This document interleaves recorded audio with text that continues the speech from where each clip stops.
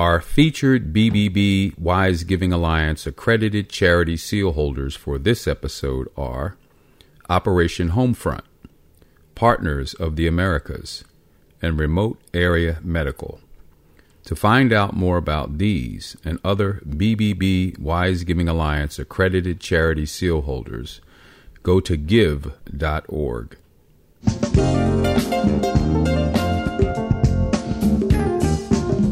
You're listening to the Heart of Giving podcast with Art Taylor, powered by bbbgive.org. Here we explore the motivations that form the basis of giving and service. We inspire generosity and celebrate the transformative effects that giving and service have on the human spirit and on community. The conversations featured on the podcast also uncover giving strategies that educate and provide tools to help listeners make impactful gifts of both their time and money. We hope you enjoy this episode. Welcome to the Heart of Giving podcast, powered by bbbgive.org. Give.org is the nation's standards-based charity evaluator, and it's your one-stop source for information on giving and reports on the most asked about charities. I'm Art Taylor. A lot has been said about the media. And most of us think about the media in terms of, how we get our news and sources of information that we use every day to make decisions. In the nonprofit sector, we also depend on media coverage. Many nonprofits don't have big budgets for advertising and promotion. And so we rely heavily on stories that we can tell about the work that we do that drive support and interest in that work. Well, some of us have wondered from time to time if that coverage could be sharper, if it could more accurately reflect what's going on in the nonprofit sector. We see lots of stories about scandals and scams that may exist in the nonprofit sector. And we are hopeful that at some point that coverage could be actually a bit more balanced. Almost anything you think of can have a story that's part of a charity angle. And we are always hopeful that we can get to a point where the media begins to pick up on that. But today we brought with us someone who knows a lot about this, someone who's actually worked in the nonprofit media, if you would, for the last several decades. And she is Stacy Palmer, who is the Chief Executive Officer of the Chronicle of Philanthropy. And Stacy helped found the Chronicle in 1988 as a top editor. She serves as the organization's editorial leader for now more than 2 decades and has overseen its transition into an independent nonprofit that spun off from the Chronicle of Higher Education back in 2023. So we want to talk about that as well. And Stacy obviously appears frequently in other news media to offer and provide commentary on events and news around the social sector. And she was a key player in organizing the Chronicle's partnership with the Associated Press. And I'm happy to be a part of that as well. And we're going to talk about that partnership and what it intends to do. She also authored, or edited, I should say, Challenges for Philanthropy and Nonprofits. And this is a book published by the University Press of New England, and it actually collects 3 decades of observations by our friend, now deceased, the late, great Pablo Eisenberg, who was also a Chronicle columnist. As I mentioned, Stacy worked for the Chronicle of Higher Education before she joined the Chronicle of Philanthropy. And we're so happy to have her with us now. Stacy, welcome to the Heart of Giving podcast. Art, thanks for having me and for that all you and your colleagues do for the sector. It's such important work. So, Stacy, let me ask you, usually people who are in the media have this story. They grew up when they were kids. They were reading everything in front of them, and they were just fascinated by the written word. And suddenly they decide in their lives that they want to be journalists. What's your story? Is it anything linked to that? Sort of. I grew up in the Watergate era, and I watched Woodward and Bernstein do all of the things that they did, and I said, I want to do that. So I came to Washington as a journalist. Didn't get a chance to do exactly that, but have very much gotten to live out the dream of holding people accountable and making things happen. And it's a wonderful window as a journalist. It's kind of amazing all of the things that you get to witness, be a part of, learn about. That's why I love covering philanthropy, is there are so many topics that you quickly become an expert on. One day you need to know what's going on with climate change. The next day you need to understand religion, and then you need to understand education. It's every subject imaginable. No, that's very true. And I keep telling the media, you all are looking for stories.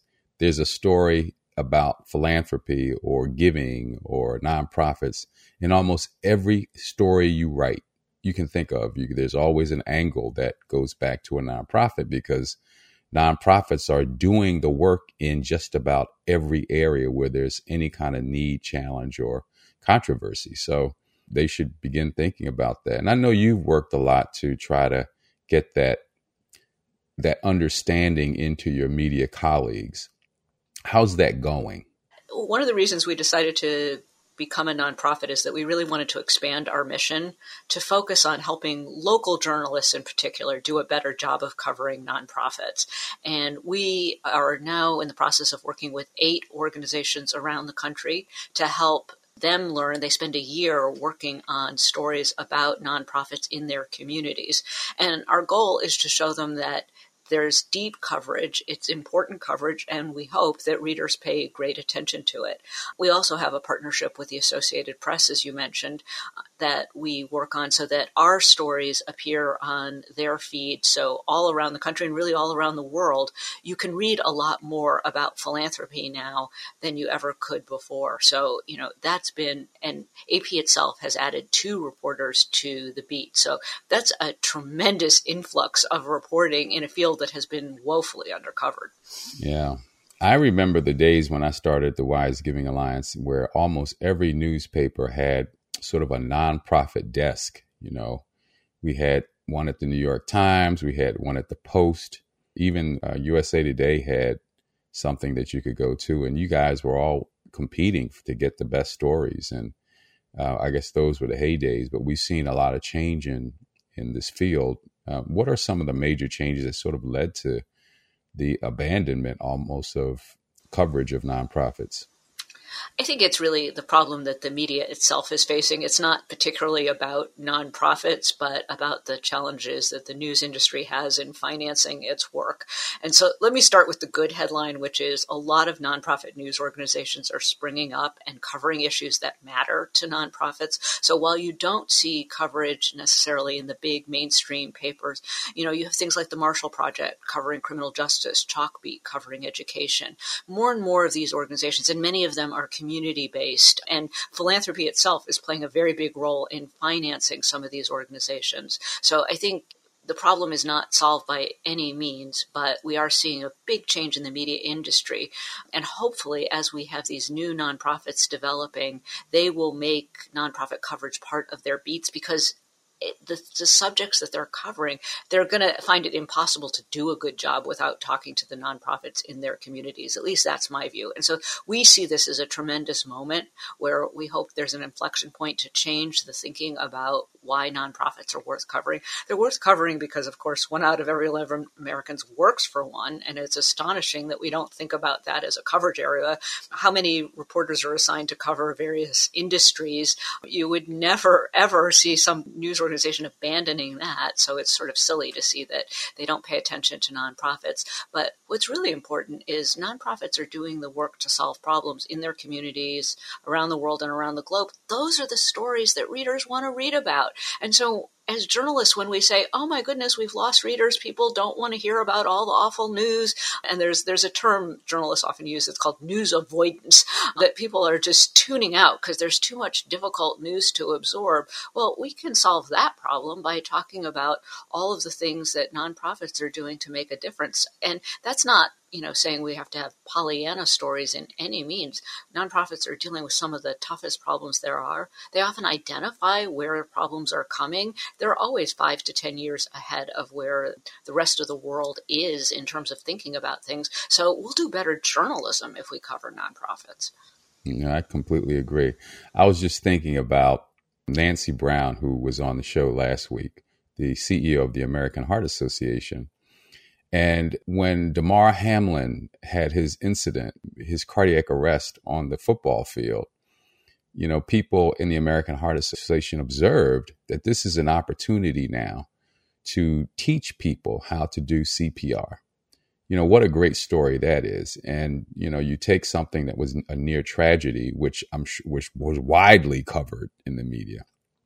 And then you pick up from that some of the great things that can come from it. It seems to me that sort of rounds out our understanding, and it helps us appreciate that we have agency. And why wouldn't we want to cover something like that, Exactly. And that connection that we should help, readers, viewers, listeners all feel through news coverage, I think that's absolutely essential. So I think the more of that we can have, that's a great example. Well, you mentioned a statistic about 11% of the working population works in the nonprofit sector. And it reminds me of an event we did yesterday where we were doing a webinar together covering some new data issued by the Lilly School at the Indiana University. And one of the statistics that sort of blew us all away was that only 5.4% of the American public would say when asked that they had a service provided to them by a nonprofit organization. If that statistic alone doesn't tell us that we need more coverage, then I don't know what a statistic would be. But what would you say could be some of the reasons why we have such a low appreciation for what we're getting from nonprofit organizations? Yeah. One of the things that nonprofits don't have the ability to invest in as much as I wish they could is telling their own stories. And, they're so busy providing services, taking care of things, doing advocacy work, all the things that we want them to do, that they don't have a lot of time to really talk about who they are and what they do. And there's also not a lot of connectedness. How does the arts organization in town work with the food bank? Do they have any connections? Do they say we are all part of this world of voluntary organizations that are committed to advancing the common good? You don't hear much talk about that. And so I think as a result, people don't necessarily know that all of these organizations do have something in common. The kinds of people who work for them have skills in which they have really become professionalized in how to serve the American people and really, to do international work as well. So I think, unfortunately, none of those stories get told often enough, and that's why people don't identify. And unfortunately, too, sometimes people see that they're only being asked to make a donation rather than contribute in other ways. So in some ways, nonprofits themselves can be part of the problem by constantly talking about appeals and asking for money rather than talking about, here's what we did, here's what we accomplished, here's the outcomes. That's what I think the press should be covering more of, but I think it's also what nonprofits have to be talking about. You can't assume that people know what it is that nonprofit organizations are actually doing, so that the more we can tell those stories, the better it would be. If I had a magic wand, I would really ask some billionaire to give some money to the storytelling capacity of nonprofits, because I think that would just make an enormous difference to help people connect and find ways to get involved in whatever way. It's not just donations, it's volunteering. There's so many things we can all gather to do to help nonprofits advance their cause, and yet we don't ask for it nearly enough. Volunteering rates aren't as high as they should be either. So it's not just the number of people who don't know about nonprofits, but it's those who choose not to get involved. And astonishingly, the rate of Americans who give to charity has dropped in just huge amounts over the past 2 decades. And I know you've been very involved in work on that front. Yeah, we're working on it through the Generosity Commission, which is set up to try to figure out what's going on and why. But, I think about this statistic, this 5.4%, whatever it is. And I wonder if some of that has to do with the other statistic, which is the declining number of people giving, which you mentioned, and volunteering. and whether people view nonprofits more like for-profit entities. In other words, everything is an exchange. And we do have to sort of contribute something in many cases to some of the key nonprofits like hospitals. We pay our hospital bill, even if it's a nonprofit hospital generally. We pay for our higher education, or, we pay for tickets to social events and to operas or music events, that museums and other venues that we go to that are nonprofit. Maybe we don't think of them as nonprofits because we're actually paying something for that. And as we know, many nonprofits have had to develop different types of revenue streams in order to succeed. And these revenue streams extend beyond simple donations. And so they're selling things. And, so I wonder if the way nonprofits have had to move to be more, I guess I don't want to use this term, but Phil Buchanan will be after me if I say it, but I'm going to say it anyway, business-like. I wonder if that has driven some of our lack of understanding of who is a nonprofit and what it actually does. I don't know, but yeah, I think that's true. Yeah, because colleges, hospitals, museums, all of those kinds of things have developed very strong capabilities in earning revenue. And that's what we want them to do, is to be diversified so that they can be sustainable and continue to serve us. But unfortunately, sometimes that doesn't get seen as being incredibly charitable. I think some of this also is a result of wealth inequality. Certainly the big donations that the wealthy make have made up for the contributions that were lost from middle-class Americans, but people who are very wealthy give to different causes. They give to the causes that serve them. So they think about adding school at a college to go solve cancer or do something like that, which we count on them to do. That's wonderful. But that's not providing a local community service.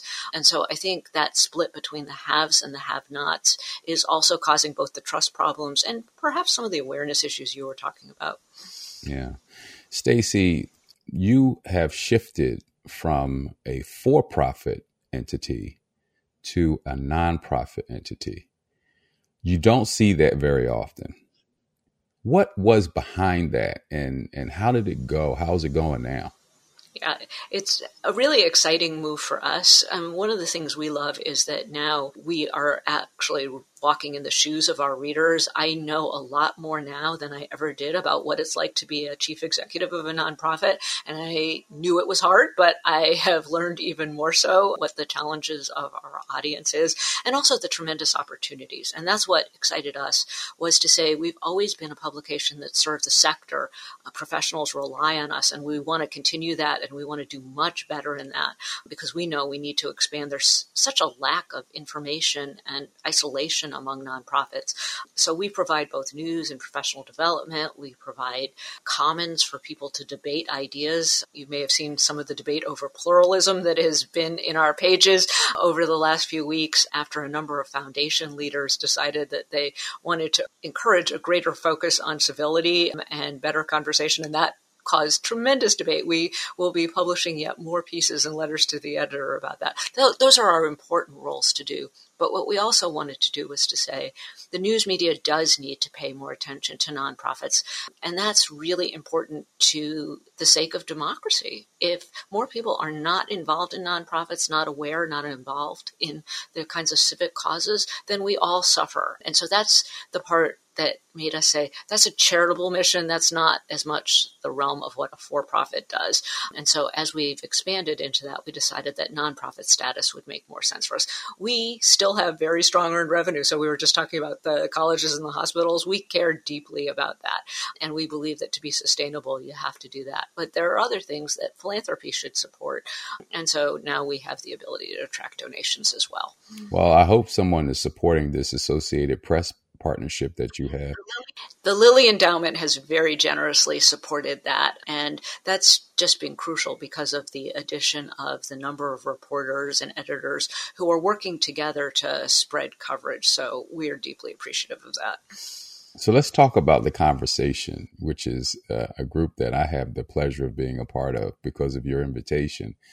And it's quite a group of people that you've organized, and we just sort of get together and we throw out ideas for stories, and you look up and lo and behold, there's a story on that. It's pretty amazing.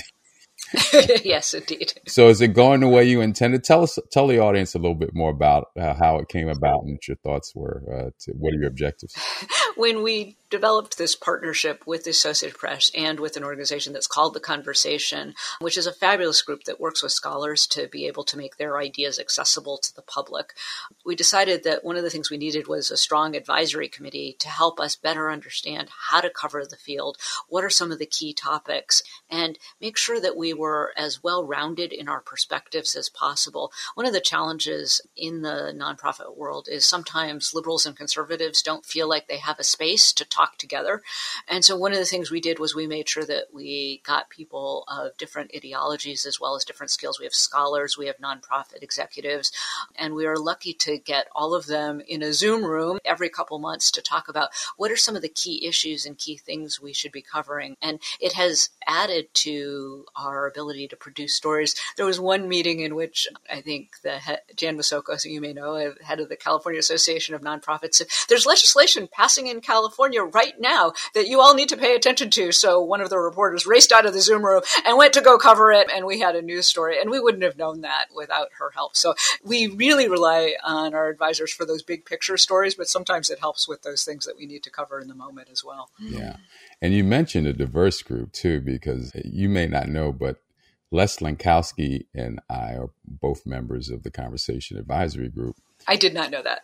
And Les, by the way, was a Franklin and Marshall College graduate, as was I. Oh, so you have that connection. And more so, we were both given an honorary doctor of whatever it was. For me, it was honorary doctor of laws from Franklin and Marshall in 2001. And he was also given an honorary doctor the same day. So at the same that is a special connection. That's a special connection. So, and we have very different views yes. on things as well. So it's quite remarkable. I'm so glad that we can get diverse people together. I think this is one of the challenges that I see in our society, and is sometimes reflected in the media, that we don't hold open opportunities for all points of view. What's your thought about the role of the Chronicle in making sure that we do that? That is absolutely one of our missions. Philanthropy tends to lean progressive, and one of the things that we are trying to do is make sure that there's room for many other ideas and discussions, and that people really can learn more from one another. And, I think unfortunately what's happened in society is we've gotten to the point where some people will not listen to another point of view. I've had people cancel their subscriptions because they don't like that we wrote about a person or a nonprofit that is espousing a view that they don't share. And I appreciate that it angers them, and that I hope they will debate and discuss it. But this idea that they want to not read anything about the organizations that they disagree with seems silly. And, we cover these things with the idea that everybody should learn from one another. You should want to know what a group that maybe you oppose is actually doing. What's their strategy? What's their funding? What are they thinking about? What are their ambitions? We shouldn't just be talking to the people we know. We're all able to do that. We need to learn from one another. So we see that as an absolutely crucial part of what we need to do. We've just added another editor to our opinion section. So now we'll have 2 people working full time to attract more views. We'll have more debates and try to get that moving. I hope we'll also be able to do more live discussions on some of these issues, and perhaps one day even live and do some in-person kinds of things to get more people talking to one another. Yeah, I really feel that that's essential. I joined the board of an organization called Convergence Policy. And Convergence is all about making sure that people of very different points of view get together and talk about the issues, particular issues that they may have had some interaction with.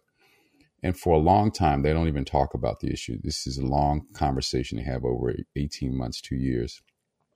And by the time they get to really talking about the issue, they know each other. They've built trust. And it's not so difficult as it might have been if they came right out of the box talking about it. And I hope that through your work, Stacy, with the Chronicle, that there's a pathway for us to get to know each other. and feel less that we're enemies just because we have, differing points of views on things, because until we can get to that point, we really can't solve some of the key problems like diversity, equity, and inclusion. Yeah, and it is what nonprofits and foundations should be doing. It feels like that is especially our role to do that in society. So we are very committed to that. And I would urge any of your listeners who have ideas for how we can do that. We're in the early stages of shaping what we plan to do. We will definitely hold some sessions to listen and hear ideas from people, but I welcome them anytime. Yeah. Well, Stacy, I know we're running short on time. You've committed to doing just a taste of this today. But I want to ask you one last question before you head off. And that is, what do you see? You and I have been doing this for a while. At some point we're going to hang it up and maybe move off to do something else. What do you think is the future of the nonprofit sector? And what is your hope for the nonprofit sector, I should say? Such a small little question to end with. Yeah, but as we get older, we get to think about the legacy. What should be, the legacy that you've left maybe with the Chronicle, for instance? Well, what's really exciting is to watch what, especially Generation Z and their interest in activism and doing so many things. So when you've got people who are motivated to change the world and to make a difference, and you've got the transfer of wealth coming, and we're really seeing the signs of it. So potentially a lot of resources could flow into the nonprofit world if we all act to explain what we're doing, show that we can do it well. So I think the potential is really strong, but we're going to have to keep people motivated to stay with it. And so it would be a terrible thing to lose the excitement of young people coming into the field. I have been delighted to see the number of journalists who are younger who are interested in covering this field. Report for America is a tremendous organization that deploys people to do some of this kind of work. So I think if we can keep some of those kinds of things going, the world will be much stronger. So I'm very optimistic, even though the pace of change in this world is often very slow. And so sometimes it can be frustrating, but I think the future is something that we are all a lot in control of, and it can be bright if we just take the right actions. Well, Stacy, thank you for that. We'll leave it right there. I want to thank you for joining me today, and I wish you continued success with the transformation that you're going through at the Chronicle. And I hope that you're able to achieve all of the goals that you want with that. And to all of our listeners, you've been listening to Stacy Palmer, who is the chief executive at the Chronicle of Philanthropy, a nonprofit. And you've heard, obviously, all of the great work she's done and is doing there at the Chronicle. And for those of you who are listening for the first time, this is a weekly podcast. So feel free to check us out every week. You can subscribe to the show. We really appreciate that. And if you want to make a donation, you can do that also by going to give.org, and we will use that money very wisely, I assure you. Thank you all for listening. You've just listened to the Heart of Giving podcast with Art Taylor. Be sure to tune in next time for a brand new episode. To listen to our other interviews, visit heartgiving.podbean.com. That's heartgiving.podbean.com. Subscribe to our show on major podcast platforms. The thoughts and opinions expressed on this podcast are the views and opinions of the guests, not those of the BBB Wise Giving Alliance or program affiliates. This podcast is for information and educational purposes only and is copyrighted with all rights reserved. This podcast is protected by Podbean's terms of service.